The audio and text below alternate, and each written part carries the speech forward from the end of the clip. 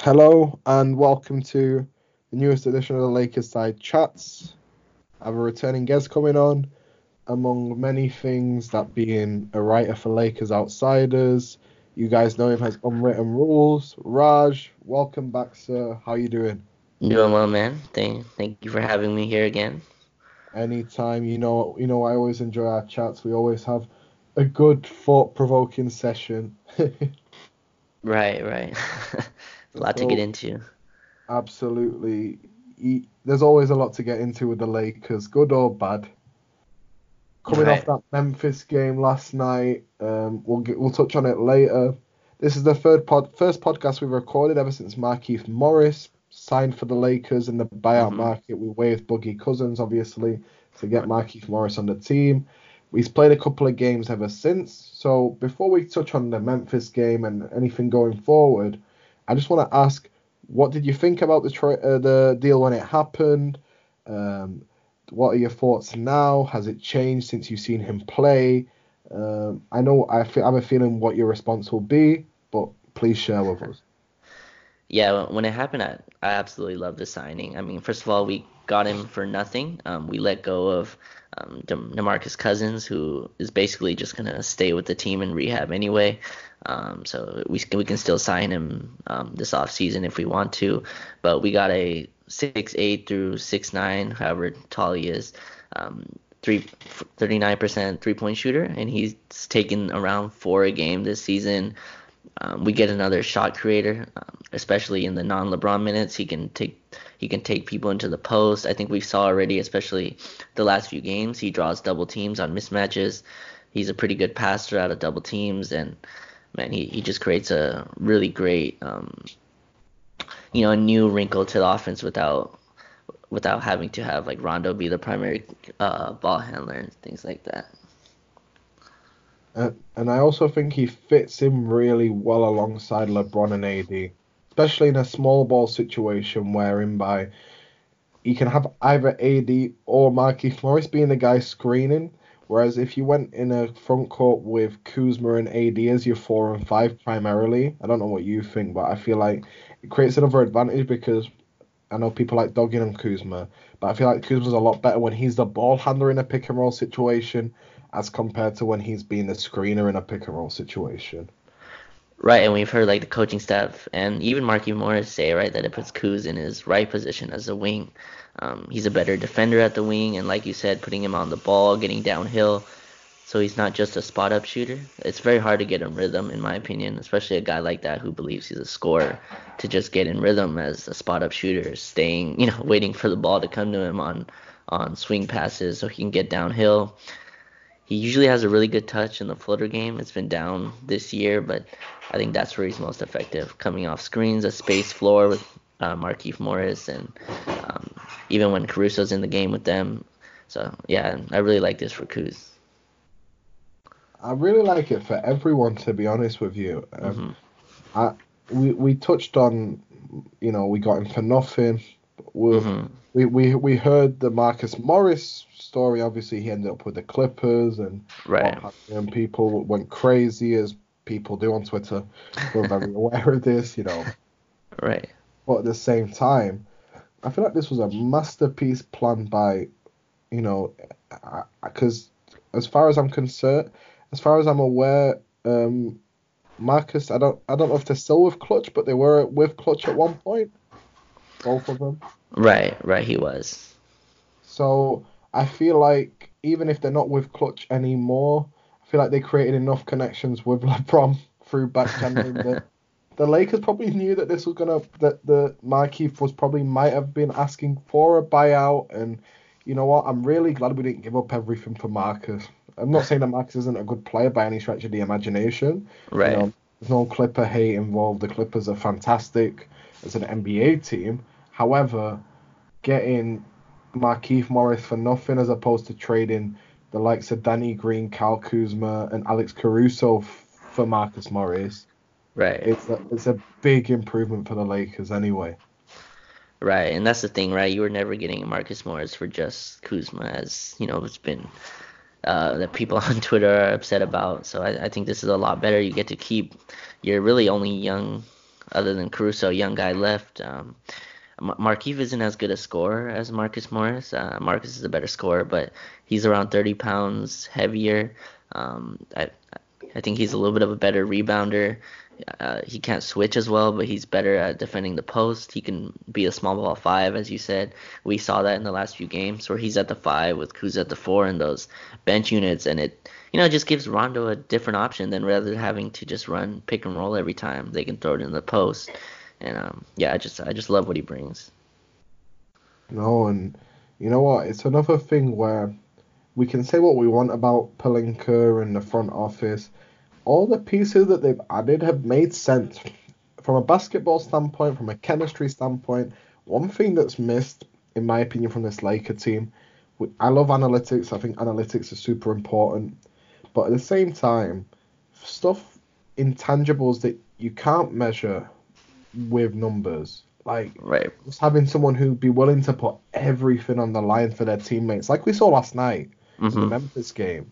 I know the Memphis game didn't go the way we wanted, and we'll touch on it later. But at the same time, just having someone who won't let the team get punked in Yeah. certain situations is huge.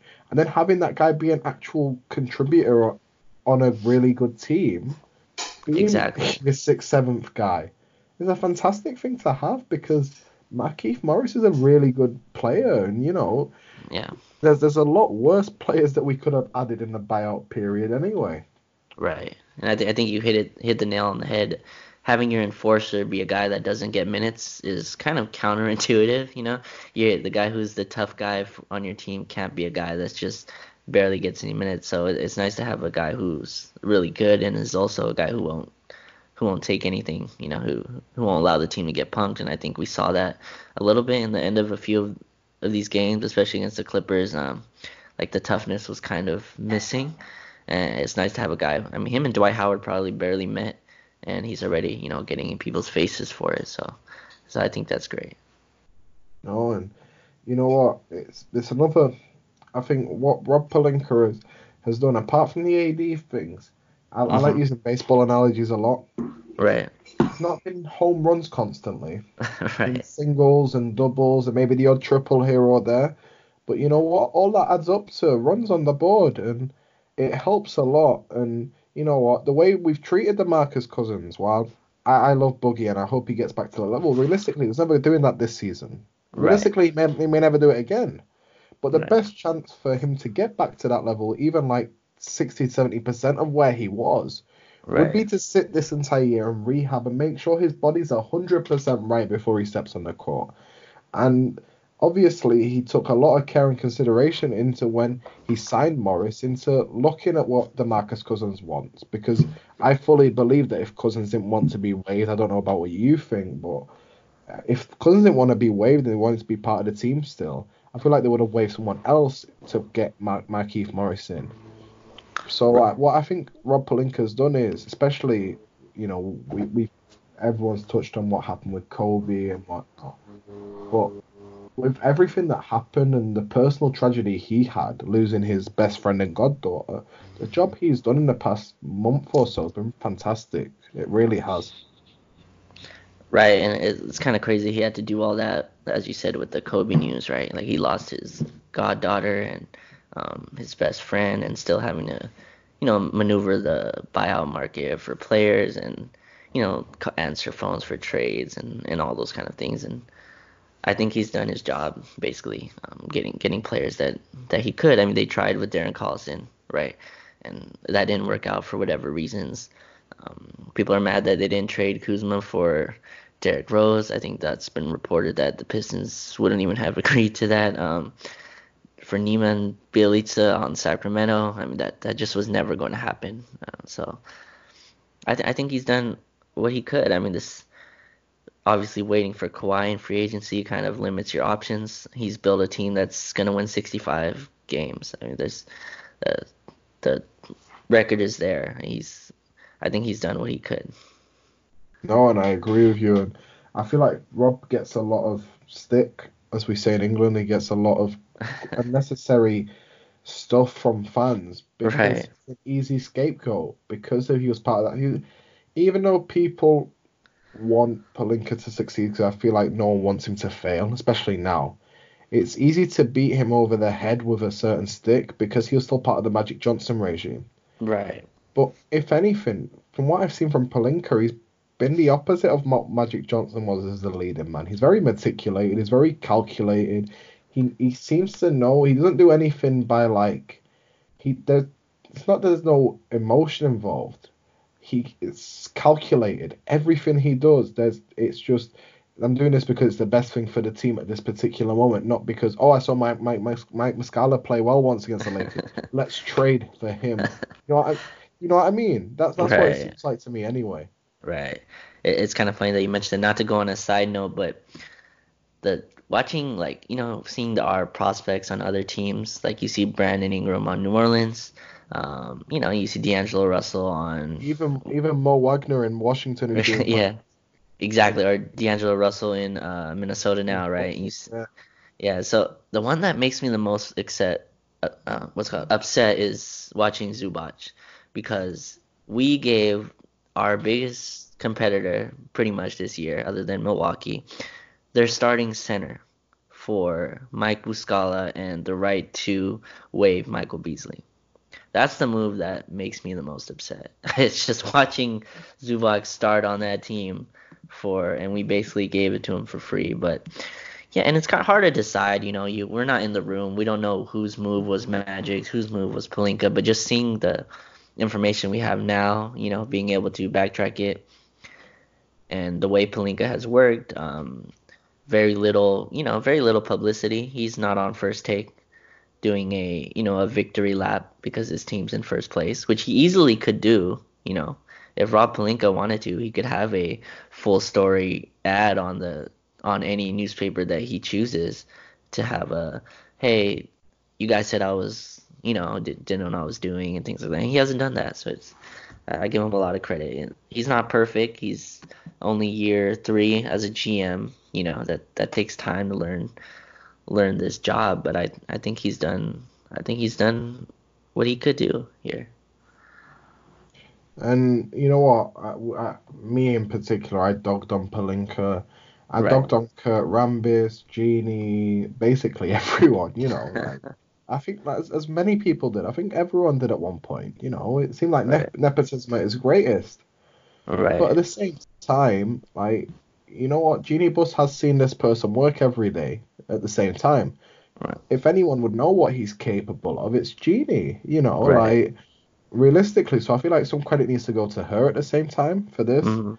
But like we mentioned, like, I know we've gone off on a bit of a tangent talk about Rob Pelinka, but at the same time, I feel like all the best conversations go off on tangents sometimes. Yeah. Um, with Rob, he doesn't care. Obviously, I feel like he cares about personal success, otherwise, he wouldn't be as successful as he is in all walks of whatever he's done. But his main priority is that the Lakers are good and that they're a Right. title contender. Everything personal comes secondary to him, which is a big step because, like, we've seen it all the times with GMs. How many Right. times has a GM had one good season with a decent team that isn't anywhere near as good as this team, and they're lauded as being the greatest thing ever? Like, Right. realistically, Right. And I mean, he got the job done with Anthony Davis, right? He say what you want about the deal, he got it done. And if you can get a 26-year-old player of that talent, you do it. It's just how it works. It's what the NBA is. The stars win in this league, and he got it done, and they built a team the way they could. So I think there's criticism to be had. There's things that maybe he could have done better. I obviously didn't like the Rondo re-signing, but that's again you have to do some things that maybe aren't best for on the court, but maybe that's an off the court thing that helped. That's not tangible, but I mean it's what the Stars wanted. He's put out and said that he worked hand in hand with LeBron and AD to build this team. So it's kind of hard to blame or credit wherever you want to put it, but I think he's done well. I think he gets a bad rap for what he is. no, I agree, and he builds a team that most good GMs build teams. Like, Right. in my opinion, I don't know what you think, but I personally feel if you don't include the likes of LeBron and AD in these conversations, they won't feel as involved and they'll be a lot more likely to leave. Like Right, maybe not this year, but in the future. But whereas right, if you make them feel like, and I feel like this is where the Lakers excel, which I feel like we've always excelled. We make everyone feel like they're part of the family. right. And when you make players feel like they're legitimately important, Hmm. and you're a key cog, even if you're the 15th guy on the team. Like I'm sure that they make Troy Daniels and Quinn Cook feel just as important as they do LeBron James and AD. Maybe not in the same way, but they Right, do it in a certain way. Do you know what I mean? right, Like everyone matters, and that's where I think the Lakers, in particular, excel over a lot of franchises. right, right. And people joke about chemistry, and It obviously it's matters, man. it's It not matters. it's not the end all be all, but it does matter, right? There's a reason why most teams who are, put together right away don't win the first year. But when if you can build a solid foundation early, I think that helps, and you can see it in the wins. It's not easy to win in this league. I mean, I think we've realized that the last few years. It's not an accident. Winning's not an accident. It's a very purposeful thing that happens, and I think everything plays into it, like you said. Definitely, I agree with you there, and just going off on, we talked about Markieff. Hmm. Obviously, the buyout market has. I don't think it's transpired in the way a lot of people thought it would. Right. I don't know. I don't know what you thought. I always knew Reggie Jackson was going to get bought out, Right. but the fact that he was best friends with Paul George for me made it like I didn't think he was ever signing with the Lakers. Right. Right. Do you know what I mean? Yeah. Um, People got upset when we didn't sign like the likes of Damari Carroll and Jeff Green. And I'm there like, if Jeff Green, and I'm not, don't get me wrong, Jeff Green is a better basketball player today in year whatever he is in the NBA at 34, 35 than I'll ever be in my life. Do you know what I mean? But at the same time, for NBA standards, Jeff Green's fell off a lot. And if anyone would sign him, it would be his one of his close friends, LeBron James. You know what I mean? He would encourage Rob Pelinka to sign him. That's what Right. I look at things. It's Right. not played out the way people wanted. We got Markieff Morris, which I think is just as good a move as anyone's made. You Hmm. know, I mean, I really like the Marvin Williams to Milwaukee move. I think Hmm. Marvin Williams is a fantastic player. He would have been perfect on this team just from a 3-and-D standpoint. Uh, Hmm. there's another long body, that we need. Right. And I say all that to say this. Do you think that the Lakers will sign anyone else? Do you think? I mean, there's obviously one or two really obvious names. Right. Um, what's your opinion on it? So, I mean, obviously they've been connected to Dion Waiters. I think the J.R. Smith thing has sailed. I don't know why it has, but he's pretty much confirmed that neither LA teams have reached out to him at all, which I mean kind of makes sense. He hasn't played in a while. But I feel like the upgrade between J.R. Smith to Troy Daniels isn't as high as people think it would be. So I feel like I understand that. Dion Waiters is interesting. I feel like if his meeting goes smoothly, that he's a Laker. Like I just see that is how it's gonna work. I think they're gonna waive Troy Daniels to do it. I worry about how ready he is off the court. But that's really the only guy I see that could help. I mean, obviously watching highlights is very easy to get enamored with a player, right? Because all you see is the good they do. But pretty much his skill set matches what this team misses. They need a ball handler who can score. That's pretty much what they need. A ball handling player that can score off of pick and rolls. Dion Waiters can do that. He can hit jumpers off the dribble. He can drive. He has a strong base. He takes contact well. He finishes off the dribble. He can pass when he wants to. People forget in that series that Oklahoma City Thunder. This was a while back, but the Thunder blew a 3-1 lead. Dion Waiters was a big part of that rotation. Like he was very helpful in that series. He was the backup point guard basically, and that's the role I see him here. Now, does he take Rondo's minutes? I'm not entirely sure. I feel like he could play with Caruso if them two played, but that's the guy. That's the only guy I see that's out there. Mo Harkless has already come out and say he's staying in New York for God knows why. But yeah, Dion Waiters is the only guy I see. And to be honest with you, if someone said to me at the start of the year that we'd stand pat in the trade market but get Markieff Morris and Dion Waiters, I would have snapped your hand off. Now, I know a lot of stuff's happened with Dion Waiters, Uh-huh. edibles aside, you know. Right, Um, right, right. I feel like the Lakers having their meeting March 2nd, I don't even feel like it was based on the buyout market. I feel like it Hmm. was more based on is he's had a month now since he got Right, bought essentially from the great from Memphis when he got traded from Miami right, to get into basketball shape and to mentally get into shape to be prepared to play. right, And if you're not prepared after a month of time to get back into the NBA, you'll never be prepared. That's my 2 cents in the whole situation. And in theory, I feel like Dion Waiters could potentially even be the guy that I wouldn't say pushes over the top because right. you don't know what you'll get in a buyout player. You don't know how quickly they'll gel.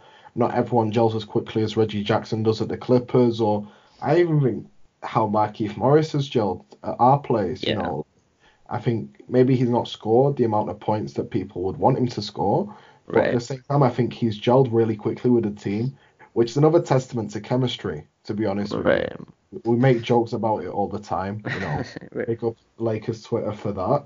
But right, at the same time, chemistry is really important when you're trying to bring in new players. right. And Uh, Go on. yeah, and I was just gonna say like if he's gonna get his thing together, it's gonna be here, right? With LeBron James, Anthony Davis. He can't mess around here, or he'll be let go very quickly.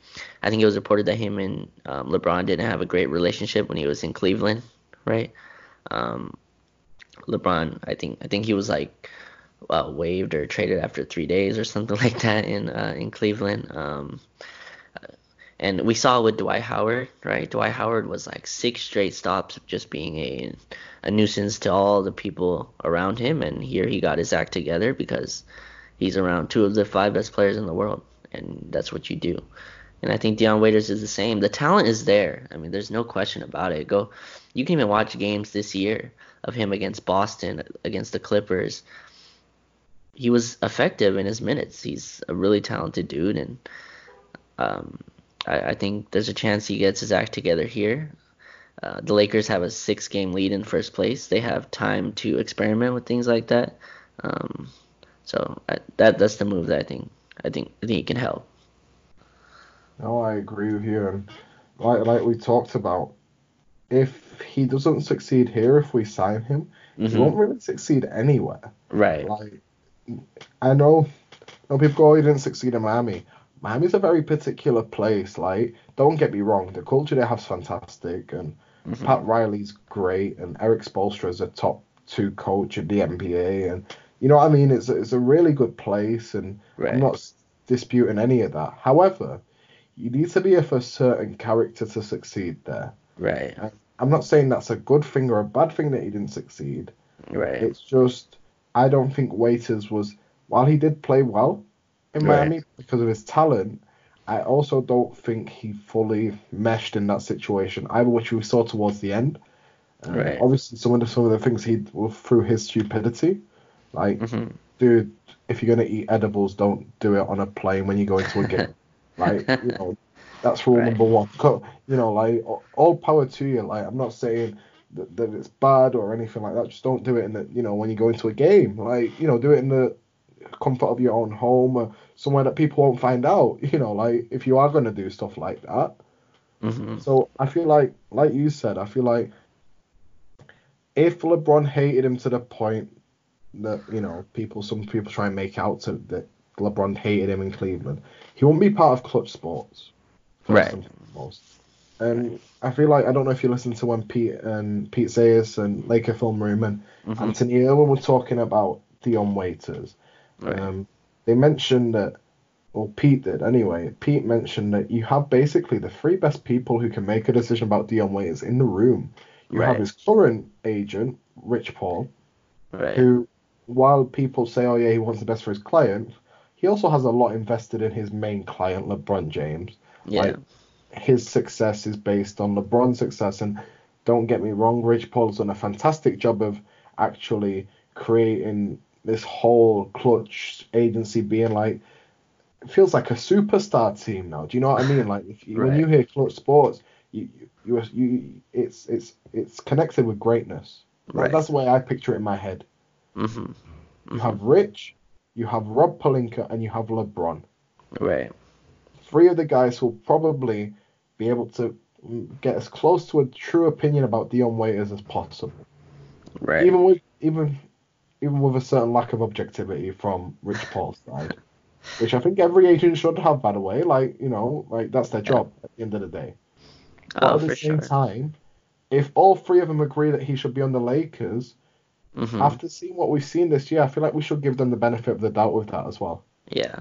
And I mean, Rob Pelinka was the one, right, that, had the interview with Dwight and realized, hey, this is different. That I can trust this guy. And he brought him in to a team that was contending for a title. And it worked out beautifully. Yeah, I think does have the benefit of the doubt here. Um, I think this is, like you said, the greatest situation you could have. Dion Waiters isn't going to be asked to be a star or even like a very important role player, but if he can come in and give a few minutes, he can even defend. I mean, when he wants to, he can, uh, and he's gonna have to get minutes on this team. So, and of course, Troy Daniels isn't even getting minutes. So again, it'd be like a pretty much a free trade. I mean, Troy Daniels right now is getting garbage time minutes. So again, it's kind of like you're getting him for not nothing, but um, pretty much you're trading someone who gets zero rotation time to a player who could honestly play in a playoff series and who has played in playoff series and has played And well. been really good in, I like Very we've good. elaborated on. He's been very good in playoff Yeah, situations. very much so. And Yeah. it's a guy that you can rely on in a big moment. And He's he's another another. guy. Yeah. I don't know what you think about this. We've had a lot of guys like Hmm. Danny Green, like Avery Bradley, who can hit shots. Right. There's not many. Not, Avery Bradley sometimes can create his own shot a little bit of separation now and Right. then. But we don't Right. have enough players who can create their own shot and hit difficult shots when you need Exactly. to. I feel Yeah. like Dion Waiters fits that mold perfectly. He does, yeah. He's a scorer. That's what he is, and he sees himself as that. And we need more guys like that. Kuzma's a scorer, but he needs someone to kind of facilitate that in a way. Dion Waiters can just get his own bucket. He'll reject a screen on ball screens a lot. That's something that Kuzma doesn't really do. Kuzma gets a ball screen, he usually uses it. Dion Hmm. Waiters can, you can set a pick on the left side. He'll fake to use the screen, drive away, get contact finish. He can drop it to the roll man. And again, he's gonna have a ton of space, especially, playing next to one of AD or LeBron. That's probably the most talent he's played with since obviously in Oklahoma City with Kevin Durant, and that's where he played his best. So yeah, I think he's a pure scorer. He can get buckets, and you were talking about the Miami Heat, right? Their culture and all that. And again, we joke about chemistry, but look what happened after the trade. They've lost what I think like 8 out of 10 or something like that. Yeah, Winning is fragile, and when you have something, obviously getting Iguodala was great, but they also I think they sent out a few other pieces. They also got Jay Crowder that they're trying to fit in. Their defense has really dipped, trying to fit two new rotation pieces into a team with a bunch of underdog, scrappy, players who think they've earned their rotation, and you're basically taking two players out of the rotation. So again, it's not easy, and uh, so I'm trying to give Dion as much of the benefit as you can. Obviously, there's no excuse for taking edibles on a plane or things that he's done off the court. I think he came into the season out of shape, if I remember the stories correctly. But yeah, I think he can help here. no, and how ironic is it that he took edibles on a flight to Los Angeles, and because of all that, he could be ending up on the Lakers. Yeah, sometimes it works out like that, and like you said, he has. Life has a strange way of getting you. Right, and I mean edibles are very easy to find here, so that's But let's just make sure it's contained to his house and not on game days. Exactly. Yeah. Everything in moderation is fine, you know. Exactly. Yeah. If he wins a title, I'm sure he'll get free edibles for life in Los Angeles. Edible sponsorships will come in and Exactly. all You'll kinds of. see you'll see Dion Waiters on an edible billboard in downtown LA. Right, right. On Yeah. Figueroa somewhere there'll be a Dion Waiters billboard. Exactly. Exactly. So we touched on the buyout market and what's happened and what could potentially happen. I want to get into more, talking about what's happened since the All-Star break. Barring the blip last night, which we'll get into that. Hmm. I feel like we've been really, really good and we've looked locked in. Obviously we've been. I feel like we've been really even keeled. We talked about this a bit before we started recording. I feel Right. like we're very even keeled the entire season. Like the Clippers, to their credit, like against us, they get really hyped for the game. Uh-huh. What we've seen is against other teams, they don't get nearly to that level of emotion to play Right. over teams. Right. Right. Whereas with us, I feel like we've approached every single game exactly the same way, regardless of what the Exactly. talking heads want to say. But you can sort of sense that they're starting to fine tune things a little bit. Vogel's trying to see what his best lineups are, who can play Hmm. in which role, who should be starting, who should be off the bench. I've been really positive with what's come out from after the All Star break, or just in general the past month after the tragedy of Kobe Bryant passing. I think they've dealt with it a lot better than I thought they would have done, to be honest with you. You Right. know, Right. and that's that again. I feel like we laugh about chemistry. I feel like the chemistry helps a lot with that as well. Right. And yeah, I really liked how they played. They had like a 7 game win streak. They beat Denver, I believe, right before the All-Star break, and the rotations are starting to settle a little bit. I mean, last night was a little different. It felt like they were load managing both LeBron and AD. AD was kind of I think he played like with 8 minutes in the first, and then only like 3 minutes in the second quarter. It was a strange game, but I think I really liked how Caruso has pretty much been the staple for the closing lineup now. He's been closing pretty much every game. They've played really well against some good teams. Boston has been rolling, and they were able to get a win against them at home, even with Tatum going crazy. Anthony Davis is starting to kind of settle in back to his like defense player of the year mode. LeBron looks like he's picking up the scoring. So yeah, it's been really great to see them kind of start to, get in a rhythm for the playoffs, which isn't too far away. I agree with you 100%. Just before we go into this in a bit more detail, Hmm. just I got a notification from Adrian Wojnarowski's Twitter account Uh-huh. that Troy Daniels has been waived. Oh wow. So that tells me A, they've got someone in mind. So Uh-huh. it's either Dion Waiters or it's some player that we don't know about yet. Uh-huh. Oh wow. That just What happened do you think now? about that? Literally just now. Oh wow. So you're hearing the live reaction to this, guys. This is 100% real here. That. I guess that was expected, right? I mean, we kind of talked about it earlier that Troy Daniels would probably be the one to get waived. But yeah, I guess with Dion coming to town today, I believe he was Hmm. posting that he was in Los Angeles. So to me, it's pretty much gonna be done. I feel like unless Dion comes in 40 pounds overweight and is very terrible at his interview. I'm pretty sure I'm pretty sure he's the one that gets signed. So, but yeah, that's very big news for them to waive. Because I think they had like, oh, actually, the deadline I think is today, right? To waive a guy. Yeah, it is, It and is, yeah. and thingy, Troy Daniels' agent has like commended Robin Kurt Rambis for giving Troy the opportunity to be waived today to be able to explore other options. Oh, So okay. there's another, we were talking about this. It's like honestly, it's crazy how the topics we talked about are coming to fruition literally as we're talking about them.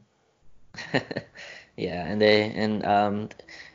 they want to do right by the players, right? The Lakers brand themselves as a players organization, and doing little things like that means a lot. Waiving a guy, um, before the deadline to go look at other places, or trading him to a spot that is a little better for him. For a chance for him to show what he can do, and little things like that matters. And agents talk, right? Players talk, and how you treat players gets passed around. I mean, we saw that with Boston a few times, and things like that. So I think it's good that they let him go before to let him, find another team. I wish Troy the best. He did his. I mean, he didn't shoot as well as I think he should have here, but he was part of the team chemistry, and I think that matters. Yeah, he seemed like, for all intents and purposes, whenever you saw him tweet or post Instagram posts or anything like that, Hmm. uh, you always saw that he seemed like a really nice guy who was really happy to be on the Lakers.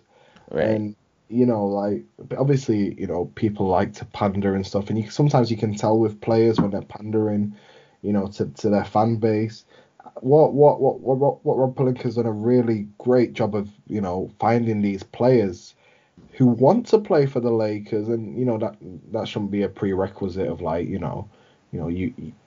have to be like a 20-year fan of the Lakers or what have you.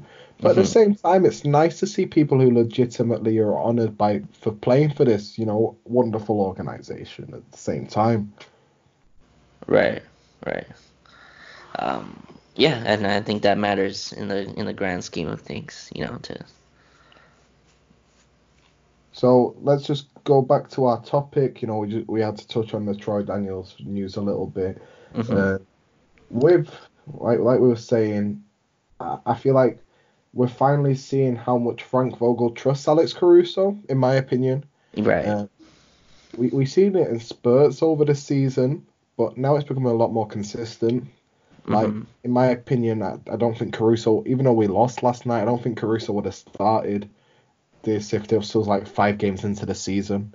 I don't Right. think Frank Vogel would have even thought about him. And you know what? I feel like a lot of credit should go to LeBron and AD for this as well. While I think Frank Vogel's done a great job since he's been the head coach, if you listen to interviews, LeBron's always banging on about Caruso. And, Right. like, LeBron doesn't talk about people like that unless they deserve to be talked about like that. Exactly. That's what people miss. Like, LeBron loves his teammates and, he talks glowingly about all of them, but not, he talks about them glowingly in a personal respect, not in a basketball standpoint, if you know what I mean. Right. Right. And Caruso's good, man. Like it's kind of crazy to think in the beginning of the season you have LeBron James, Anthony Davis, these two powerhouse megastars, and you have these other names, Danny Green and Avery Bradley. These guys who've been in the league a long time, and the guy who's pretty much closing every game is this 24-year-old guy who was in the G League 2 years ago. He couldn't even get minutes over like a couple players last year, and um, now you see him he's really good. I mean, he's closing games. He can defend. He cuts. He plays really well off of superstars because he just knows how to make reads. He knows when the defense is playing over the top, when they're switching, what to do in a switch, when to slip a screen, and it's all these like little nuances that aren't even really plays. It's just being a really high IQ basketball player, and his athleticism is underrated, and it's just really awesome. And he defends, he plays, and he fits this team's like mantra. Like Perfectly. he plays hard every single night. He doesn't play well every night, but he plays really hard, and he doesn't take plays off. Um, so it's really awesome. And you're right, Vogel seems to be trusting him more and more and more. He's one of the top guys in fourth quarter minutes for this team. Him And they've even talked about it, the coaches, about the net rating between him and LeBron and AD. It's just an astronomical number. It's laughable, really. I think LeBron and Caruso have the best net rating as a duo in the whole NBA. Yeah, yeah. Yeah, and it's just crazy. But again, basketball should be pretty much a meritocracy where your play determines your minutes. Rondo's not going to get out of the rotation. I don't care how much we tweet about it. He's not going to get out of the rotation, so we should just be ready for that. But like against, I think against Boston, he had a good game. Against who did we play before Memphis? I, It was, bear with me a second. Was it New Orleans? was it No, it New was Orleans? Golden State. It was Golden Golden State. State, yes, Golden State. Now It Golden was State winning isn't out the by greatest. 30. Yeah. It wasn't the greatest opponent, but LeBron didn't play, and Rondo played well. I think he had like 8 assists, only like one I think turnover. I think we've seen that. I don't know what you think, but I think we've seen Rondo's raise it up a level over Yes, the past month or so. And even when he's not played great, he's not been the disaster that he was at the start of the year anyway. exactly. Now he's still a really bad defender, right? On most nights, but But he against like still tries harder. yes. And the thing is, like, I mean, this isn't like, I'm not saying he's right to do this because this is a terrible way to look at it, but when he doesn't respect an opponent, he doesn't give, the effort, like he did not respect the Memphis Grizzlies Memphis, an yeah. opponent.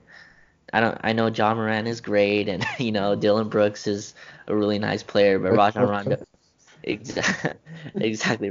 Rajon Rondo does not go into a game against Memphis with the same mentality he goes against the Celtics, or the Denver Nuggets, or Or even the Pelicans tonight, in my opinion. I feel like he'll be a lot more locked in tonight than he was yeah, last night. yeah, he probably is more locked in tonight. But against those teams like that, you're gonna just see him be a traffic cone on defense because he just does not respect the opponent. He's not gonna give that effort. So if he can just give 10 to 15 minutes of what he's been doing in these big games, I think we'll be fine. I really worry about him in the playoffs because, see, this is where I think going back to Markieff Morris helps a lot. Having a guy you can throw it into the post, um, where he draws double teams without, having to have uh, LeBron do everything or have Rondo run 100 million pick and rolls that go nowhere. You know what I mean? So it's nice to have another guy, especially with like when the two superstars sit out. No, I agree with you. And just to like sort of blend into like the Memphis game because you started talking about it. First of all, I just want to say how bright the Grizzlies' future is. I Right, think, you know what, credit to that organization. They realize, the grit and grind. I love the grit and grind era. I thought it was great, but they also right, realized that it was over and they needed to rebuild. And I don't say they rebuilt on the fly because they were bad for like a year or two, right, but they've rebuilt a lot quicker than people expected by good scouting, obviously, getting people like Jaren Jackson in when, there were other players on the board that they could have easily gone to, and I feel like he's really underrated because he's in Memphis. If Jaren Jackson played in a much bigger market, we'd hear a lot more about him as well. right, right. And he didn't play with Jar because Jar takes, and don't get me wrong, I'm not saying that Jaren's better than Jar, but at the same time, I feel like Jaren Jackson, we didn't see him last night, but he's a really important piece to that team. I He, like him a lot. yeah, no, I know Jared Jackson Jr. is really good, but Jaws is the star, right? Like Yeah, that he's their foundational star. Now, my thing is like winning isn't linear, you know what I mean? Like yeah. in the NBA, that's not how it works. You don't get better and then just keep going upward.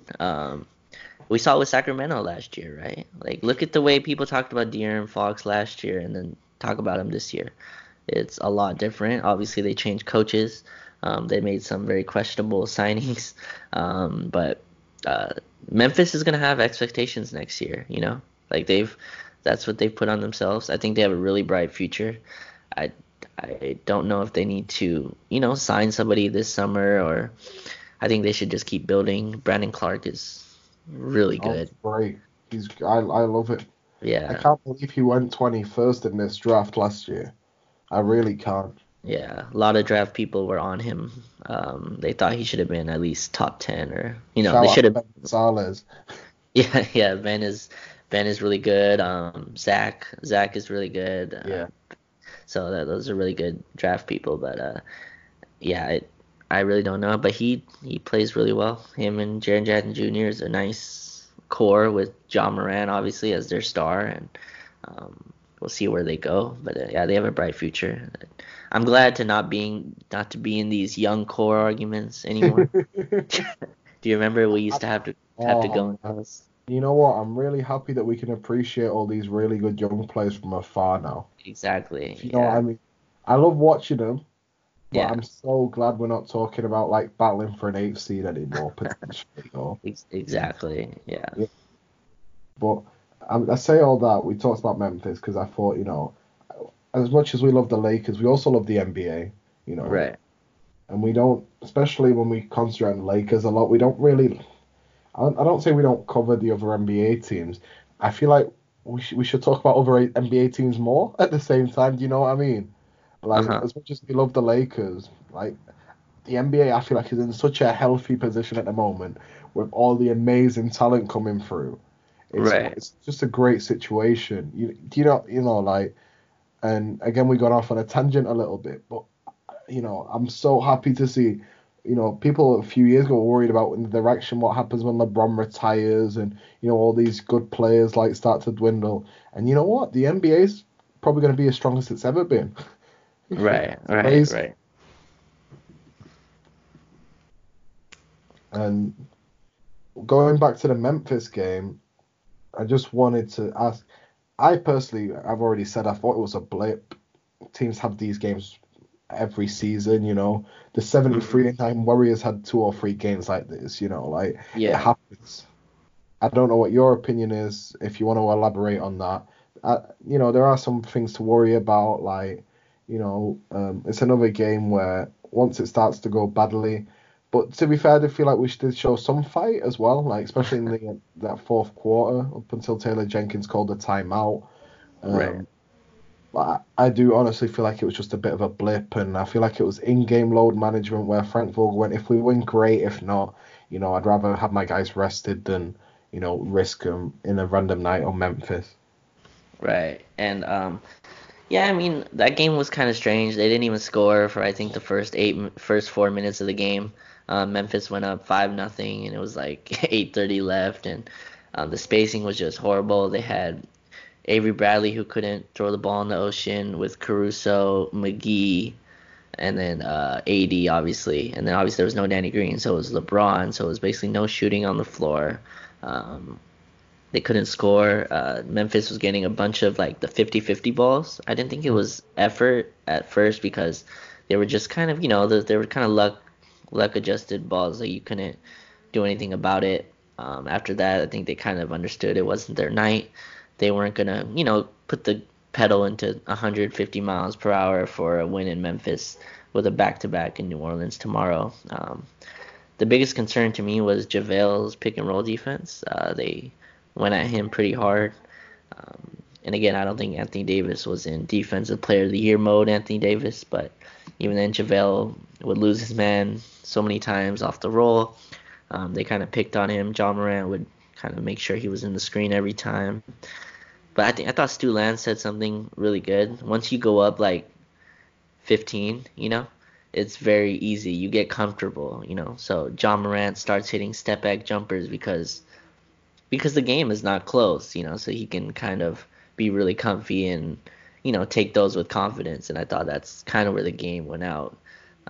The game wasn't close enough for them to be nervous, and I just think that's how that game went. I didn't see too many concerns. How about you? Um, like I said, it was a blip. LeBron wasn't engaged whatsoever in that game. You saw it by some of the errant passes he made. Like, I don't know if you remember, like towards the end of the second quarter where he just throws it like 20 rows into the crowd, like with like Hmm. 3 seconds left, and they're like, "Yeah, we're not winning tonight." When Right, LeBron's right, making passes like that, it just shows to me like obviously as fans we want to win every single game. We just want to be as as competitive as possible. We just want to continue winning and grinding and whatnot. And right. we've been really good the entire season. Exactly. Yeah. That's so that loss. It snapped an 18 consecutive win streak against Western Conference teams away from home. Yeah, it's Like that's insane. crazy. That never happens in the NBA. No, You it know, doesn't. there's a reason why it was impressive, and I don't think I feel like it wasn't talked about enough in the national media. No. Like if I feel like I won't say the Clippers because that's a really easy comparison to make. Right. Milwaukee's been awesome this year. Yeah. They've not done that.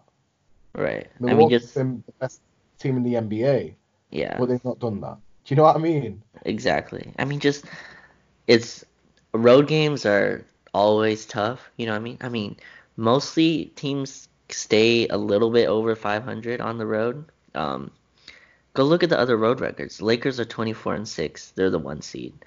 The 2 seed is the Clippers and Nuggets, right?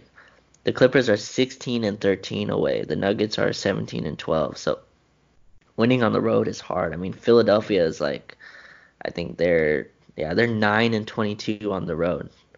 I mean that that is road games really show to me like how dominant your team is, how much your stuff travels. You know what I mean? Like what travels with you. And the Lakers, their identity is their defense, so that's something you could take to any arena in the world, and um, I think that's why it's working. So And also I feel like it's lost on a lot of people. When you have two of the best five players in the world on your team at any given moment, you can right, win any series against any team whenever, as long as them two play well. Because basketball's unlike any other sport whereby if you have two of those type of players on your team, you hmm need to play really, really well to beat that team 4 games out of 7. right, right, You know, definitely, all it will take is just for the Lakers to steal 1 game hypothetically away from home, and that's it's over theoretically. You know, like that's where I look at it. Like we always, people dog on the Lakers crowd. The Lakers crowd is great. Laker fans are awesome, man. Like people like going, oh yeah, the crowds are sold out now because we're good. No, away arenas were like this the entire time we were going 17 and 65. The arenas were still full for the Lakers. You know, right, nothing's changed. It's just we got better now. We're back to where we should be. You, yeah, you know what I exactly, mean? That's what yeah, it feels like to me anyway. yeah, yeah. They travel. It's great. And hopefully I'll be traveling sometime this year to Los Angeles to finally see the game live. Yeah, you should, you should. Oh, can't just to lead up to, before we get, into further into playoffs and whatnot, we'll save that for a future podcast because obviously, we're still quite a way away, but not too far away that we can't record another podcast in the meantime. Um, let's just talk about, what your predictions are for the rest of the regular season. How many wins realistically do you think this Laker team will get when it's all said and done? How many wins do you think will end on by the end of the season? So right now they're 45 and 13. So I think they played around what 50, 8 games. 58 games. Yeah. So to me, I think they're gonna have around 65 wins to close the year. It's kind of how I see it. This team doesn't seem like they're gonna. I mean, I think they'll start load managing as the season goes on, but I don't think it'll affect the wins and losses as much as people probably expect it to. I think they're still like I don't think they'll ever admit this, but I think they're still having a small hope for the 1 seed against Milwaukee. The Bucks are currently 5 games ahead of them in the loss column, so it's kind of a stretch. But if they can kind of keep a manageable distance between Yeah, you those, never know. All it could take is a 2-3 game losing streak by yeah, Milwaukee, and exactly, the Lakers are right back in there because, as we see, the Bucks are great and, they're really fun to watch, but at the same time, they're not infallible. They're not the right, 73-9 Warriors. They're not the Warriors with KD on the team. Do you know what I right, mean? They're great, but they're not all-time great, if you know what I right, mean. yeah. So I think that's what they'll keep their head on, and this team seems like they take pride in playing every night and not taking games off. So I think that's the win total for me, around 65 wins. I don't think they'll get anywhere close to 70, but they have the 1 seed pretty much locked up, with 6 games being 6 games up on the 2 seed. So that's kind of how I see them closing out the regular season. Yeah, I was about to say anywhere between 63 and 65 wins for me. Right. Uh, I just feel like, and you know what? If someone gave me, I know people will be negative when we lose another 4 to 5 games, because God forbid you do. Everything's about, going 82 and 0, obviously. Uh, Right. Right. but at the same time, like, if anyone, realistically, someone came up to you and went, the Lakers will be 64 and 18 this year, what would you do? You snap their arm off and go, yes, please. Give me that Yeah. all day long. So I don't know if you've seen it, but they were actually projected around 51 wins this year. I think like 50 and a half was their over under. So it's kind of ridiculous that they're We've there completely blown over it, as 100%. the season ends. And Right. shout out Tim Bontemps for saying that the Lakers won't get to 50 wins. But Yeah. you know what the craziest thing about that was? Hmm. It wasn't just a narrative shared by him.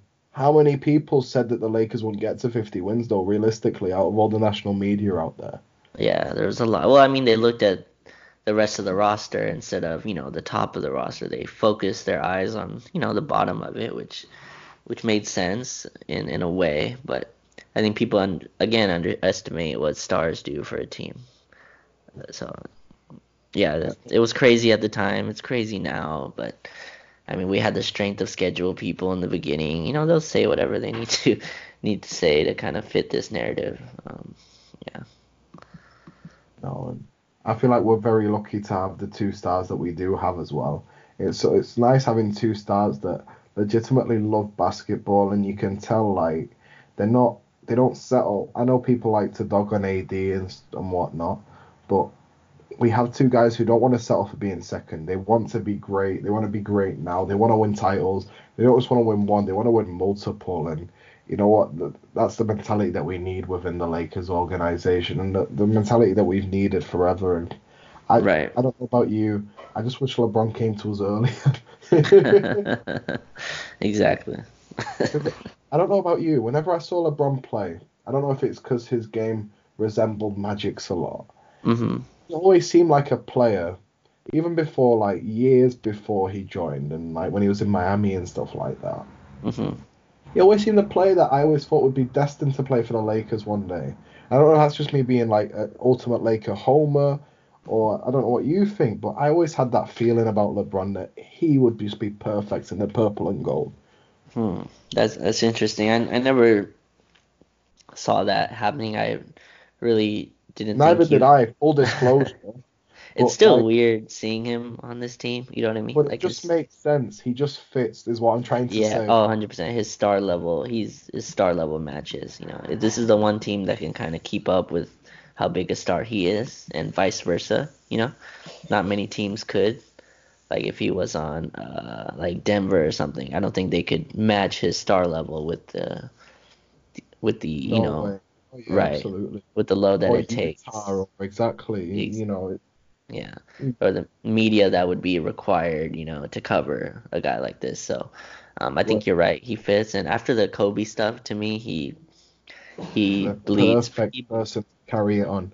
he bleeds purple and gold. You know what I mean? After that, he's ingrained. He doesn't need to. I mean, it would be great for him to win a title, but to me, that Kobe stuff cemented him as a Laker forever, as a legend in this thing. That the way he Yeah, handled that, the speech, the making sure everything about it.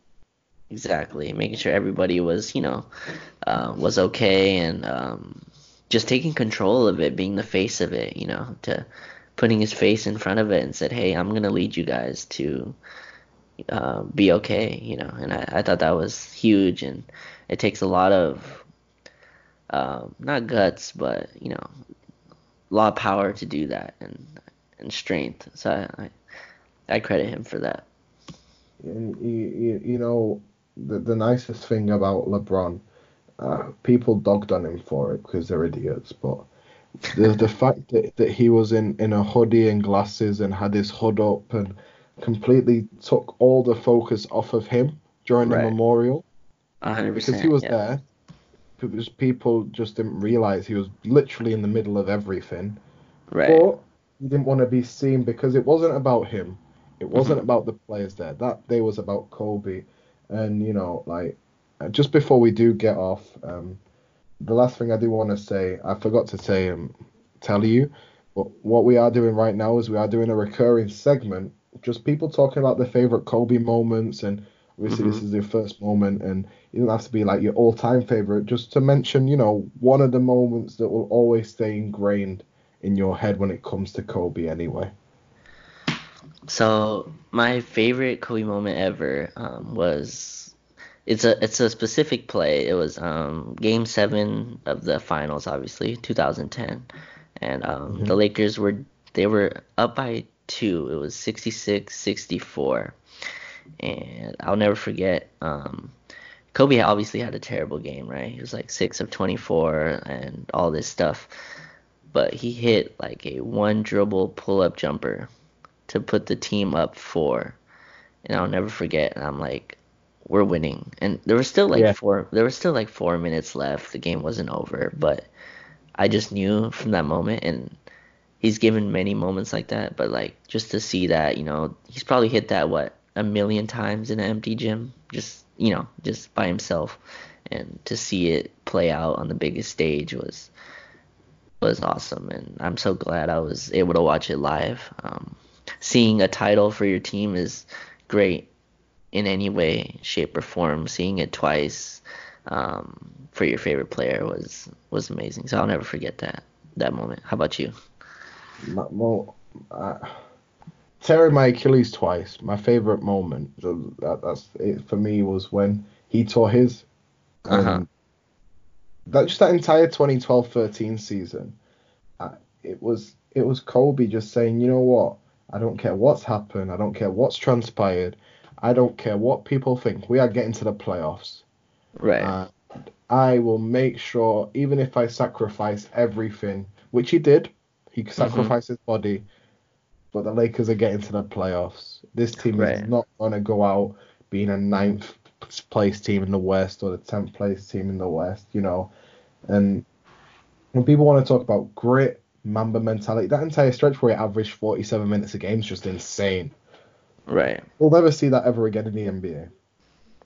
Mm-hmm. Playoffs, regular season, what have you, people will play 40, 41 minutes a night in the playoffs, but to play consistently over 20, 30, 40 games, 46, 47 minutes a night is crazy.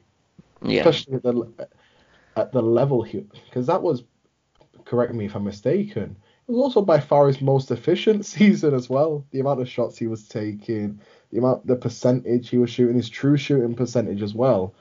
He was so efficient that year, and it just showed that, like, people dog on, like, he was selfish, he was this, he was that. Kobe in his prime in today's current era would, in my opinion, average over 40 a game. Right. With the spacing that's involved, with his IQ, with the amount of contact he'd get, because of how smart he was. Um, and you know what? It's just because after the injury, obviously he came back and he worked his ass off, and credit to him for coming back. That was the end of the Kobe chapter for me as a player. Mm-hmm. Everything else was leading up to Kobe in the aftermath of the basketball career. Obviously, he still wanted to play and get to 20 years with the Lakers and what have you. And the last game was awesome, but Right. that's when Kobe, the player chapter, ended for me. And if you end it on that note, it's just a beautiful.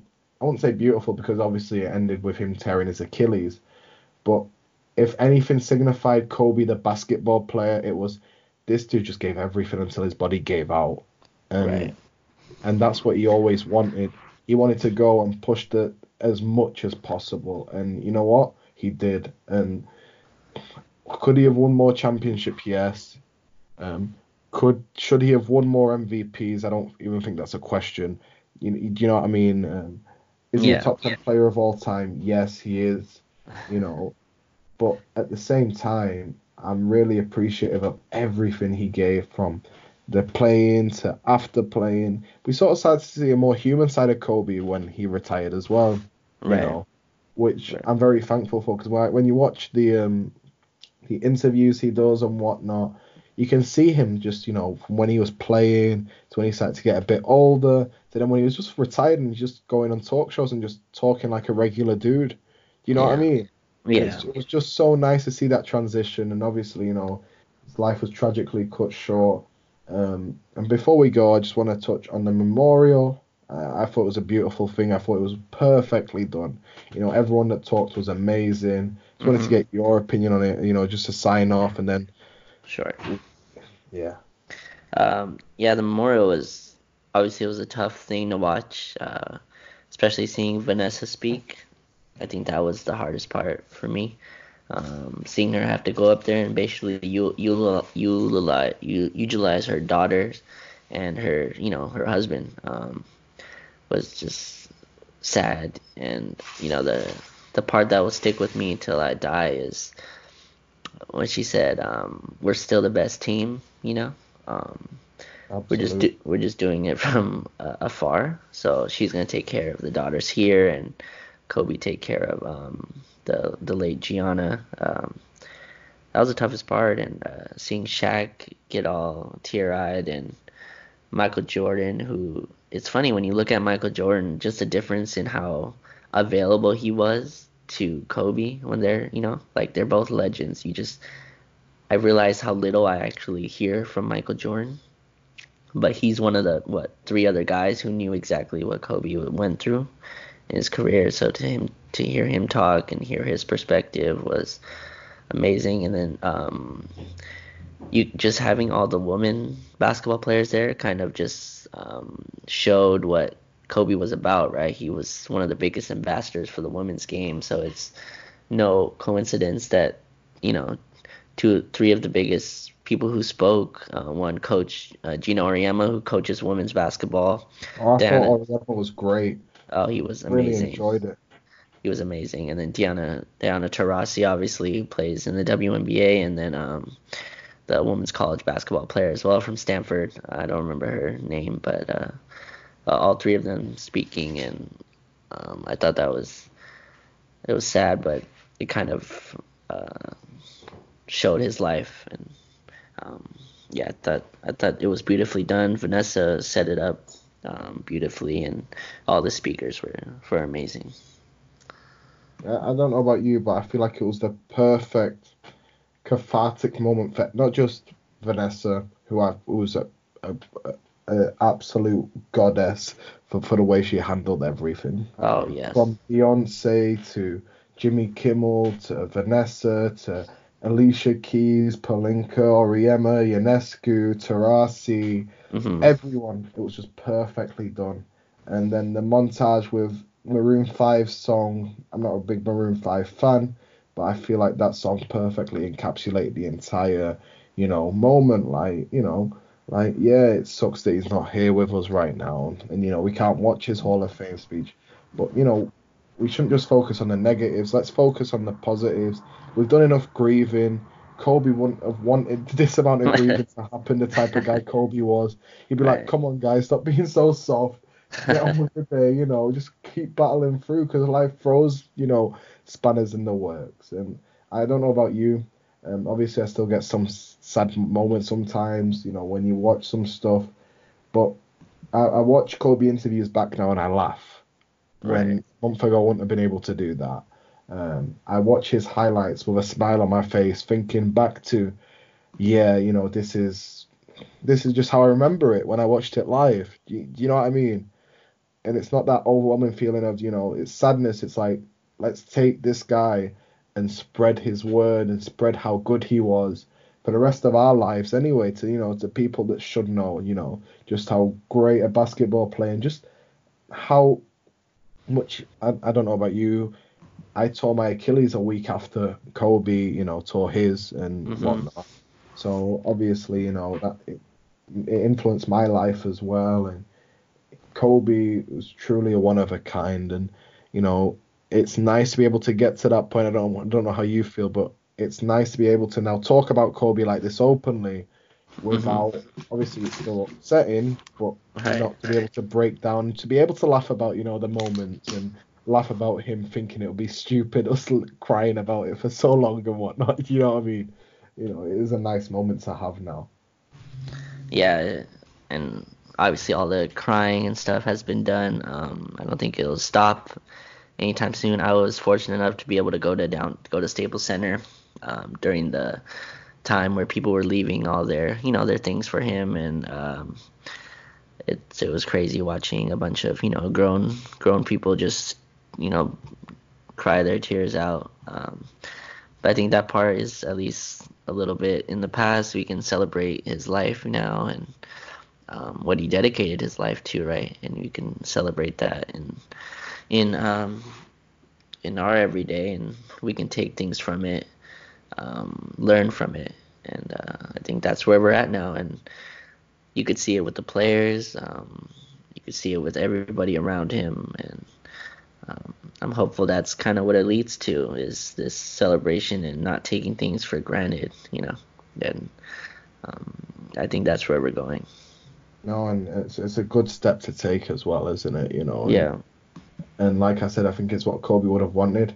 Also, what Kobe would have wanted is for us to kick the Clippers' ass this season and win the championship. And I don't like saying, "Oh, let's win this one for Kobe," but at the same time, like if any, I feel like they've already had motivation to win the chip this year. right, Like if there's any more motivation needed, you shouldn't be playing basketball at this point, if you ask me. right, right. You know. Yeah. So Raj, thank you so much for coming on.